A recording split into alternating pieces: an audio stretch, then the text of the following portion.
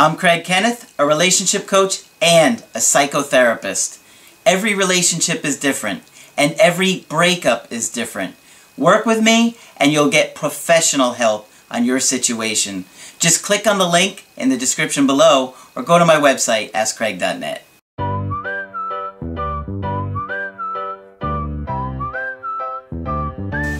Hi there, I'm Coach Craig Kenneth. I'm Coach Margaret. And today we're going to be talking about it almost worked out. But not quite. You know, sometimes we're in relationships that can go great in many ways, and for whatever reason they fall apart. Something makes it fall apart. And it doesn't work out. Now, just because that happens, it doesn't mean you won't get another chance. It's just that coming to terms with it and reassessing what's going on, reevaluating what you did wrong, what you did right, what they did wrong, what they did right, and how to make that work, you have to really evaluate it, and it does take some time. It really does. And, you know, because your anxiety and your maybe depression are going to override your ability to think clearly. You could have a death in your family. All kinds of things can happen that influence a relationship. Absolutely. You know, people, you gotta understand that, you know, so much of the information out there gives this surface level nonsense that doesn't really delve into the deep understandings of attachment and what we bond and the trauma of that and the attachment traumas and our attachment styles. But all of that is absolutely critical to understanding onto why a relationship doesn't work out, because we're so much deeper than just surface level. Right. And we don't realize how many levels of our being and our unconscious is involved in everything we do. Absolutely. And that's one of the things that people don't really understand, is so much of what we do is unconscious. Comes from earlier places in our hearts and our minds, and And a lot of times we're reenacting relationships that we had with other people. Yes, and we're not aware of it. And not only that, we kind of force that person into that role. Right. Because we need to repeat it for whatever reason. Usually it's an attempt to resolve something. That's right. Like I say in the videos, the unresolved will be repeated. Yes. Right? We can thank Dr. Freud for that one. And I've practiced for 35 years, and it gets truer with every year. Mm-hmm. So there's a lot of things going on in our unconscious. It's not just I like you, you like me, and we're attracted to each other. Yeah, there is that, but then there's every other attachment you've ever had before, every relationship you've had before, your ability to communicate, your ability to handle closeness, and there's so many different factors. So you gotta understand it can be really complicated, it could be really complex, and that's why we're always trying to educate you guys. Right. And, you know, we got a good video today that I think kind of goes into some of the complexities. Yes, it does. And you'll see why. So, the woman in this is, I believe, in her mid-40s, and the guy was in his early 50s, right? And so I'll just get it in the email and we'll see how this one goes, okay? So she says, I come from an abusive family. Nice on the surface. What did I just say? Right, things beneath the surface. Right? Nice on the surface, well-to-do, respectable, etc., but sexually, physically, psychologically, and emotionally abusive. That's a big package. You think? Yeah. Nice on the surface, look at what's going on behind closed doors. I cut off contact several times, and those were good times. And I'm sure she means her... With her family. Family, yeah. She struggled to get away from them, it appears. Mm-hmm. Among normies, forming outside relationships and friendships, but somehow members of the family always surfaced. Sounds like they weren't letting her go. So it hasn't been easy for her to separate from them. Mm-hmm. Secret keeping becomes an issue when you're from an abusive family, and they're a little bit afraid to let you get too far away. You want to explain why? Because you might spill the proverbial beans. Mm-hmm. I've seen it over and over again.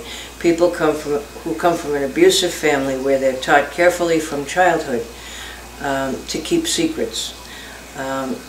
family members get very upset if they move too far away or establish too many other relationships, because there's always the possibility they'll decide to talk. Yep, they're afraid they're going to lose control, they'll be exposed, of course, yep. So she goes on to say, the family members always surfaced within months. I'd be isolated and back to dealing with them. 18 months ago, I left my sexually abusive father's house and moved to a small town. So she finally did it. Good for her. And the family of origin doesn't know where she is. Good for her. After I recovered, I started a part-time bar job. I started seeing my ex-boyfriend after he pursued me for about a few months. He found my past too hard to deal with, so I avoided the subject. But he was aware that receiving gifts was difficult and that I could get anxious, though I think I'm pretty strong most of the time. So do you think that people were bribing her with the family? That's why she's afraid of the gifts? That's exactly what I think. That's exactly what I think. And good for him for being aware of it. I would have been happier if he'd been more willing to listen, but I don't think that's his fault. Yeah. He's a great guy, but comes from a rough family, town, and schooling. His argument style is ranting loudly. I find this intimidating and walked away twice when he shouted at me. He changed the behavior and was horrified he'd frightened me. Sure. I lost trust in him. I looked for things wrong. I didn't realize at the time, but think he was trying so hard, and I was convinced he didn't care about me, which hurt him immensely. And for me, what I think when I hear that is that she is sensitive in that area of not feeling cared about because she never felt cared about. And so it keeps coming back up for her. And so when you have those kind of unresolved issues down below, beneath the surface, there's a response, that she was responding to. And it's very, very common with survivors of very abusive families to not be able to handle a man who's talking in a normal tone of voice sometimes. Because if what happened after somebody yelled in your life was everybody got hit, you're hardwired then to be on guard for that. Yeah. But it sounded like he was very upset, to his credit. So she said we had unresolved arguments. I got upset about him not offering me a lift to work. I walked to work on an injured ankle rather than ask. And that would be, you know, she's learned to suppress everything and not be able to ask for anything. Exactly. And so now she's hurt. You don't care about me. I mean, it was a little insensitive for him not to think about that. But, you know, had she said, will you give me a ride to work? I'm sure probably would have done it. He would have done it. Then seethed inside at him for the additional pain. So now she hurt herself walking. She's mad at him because she couldn't ask him to help her. He texted to ask if I was staying at his house. I replied I was tired and sore and was going home, and I'm sure she was not happy. He asked if he'd done something wrong, and I felt awful admitting I was being a moody bitch. I was sorry. These are both likable people. I asked if he wanted me to come home or come talk. He didn't respond. So now he was probably pouting. No, he was pouting, yeah. I thought he was ignoring me, so locked the pub and started home. Then I had a thought that he might have forgotten to take insulin because it isn't like him to ignore phone calls. Hindsight truth, I was looking for a reason to go to his place. Though the thought started like that, I actually did start to panic that he had forgotten to take his insulin and become unconscious.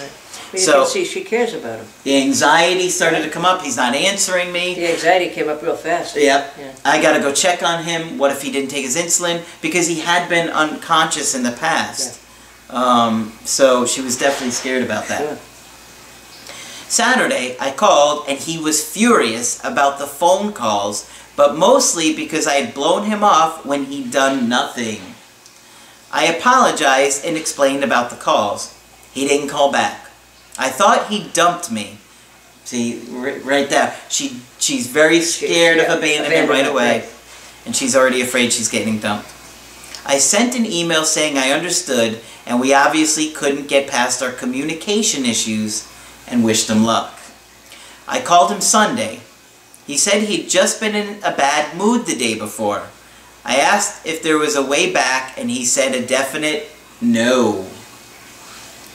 He said he wanted us to eventually be genuine and really close friends, and I said, I don't have anything bad to say, especially not about you. I sent a text after the call apologizing for asking for a way back and saying I was sure we could be friends. There's been no contact since.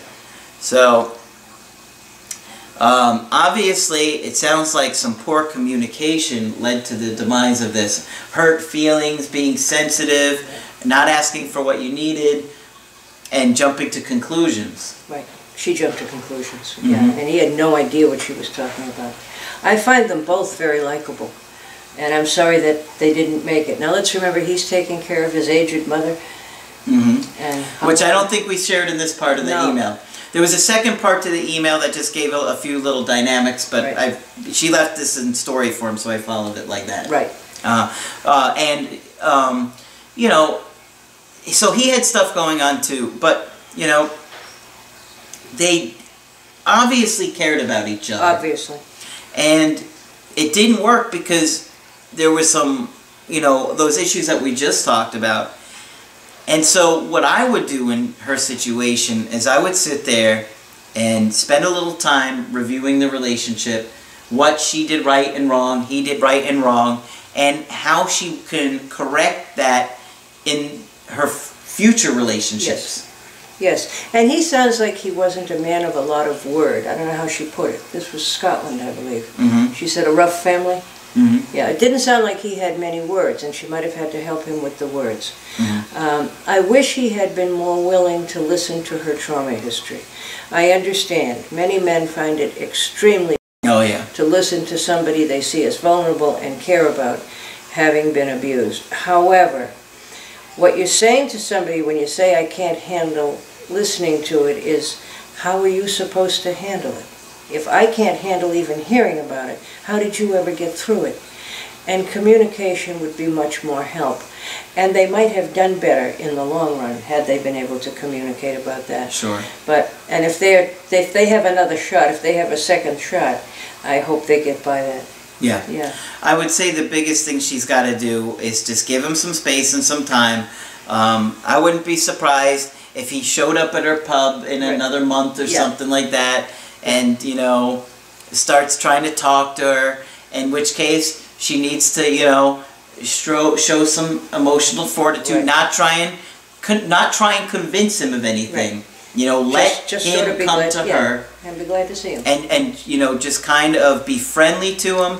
Let him kind of talk himself into her. I think that's what's going to happen. I think so too. And especially upon the passing of his mother. Mm-hmm. Yeah. I certainly hope so. But I suspect it won't be long before he's going in there looking for an excuse just to talk to her. Yeah. But, or a wee pint. Exactly. But, you know, you just got to make sure that in the meantime, you really try and look at what you did and how you might be sensitive in these areas, so you realize you're going to be triggered in your romantic relationships. Yes, and if once you realize that, it's much, much easier. Absolutely. Consciousness is a key to so much of changing, right? And your partner needs to know. Mm-hmm. All right, so I think that's a pretty good assessment here. I think so. If you want to get my help personally, just go to my website, AskCraig.net, sign up for the coaching option that works best for you. I do Skype coaching, I do email coaching, but that's it for this video. I'm Coach Craig Kenneth. I'm Coach Margaret. And we will talk with you soon.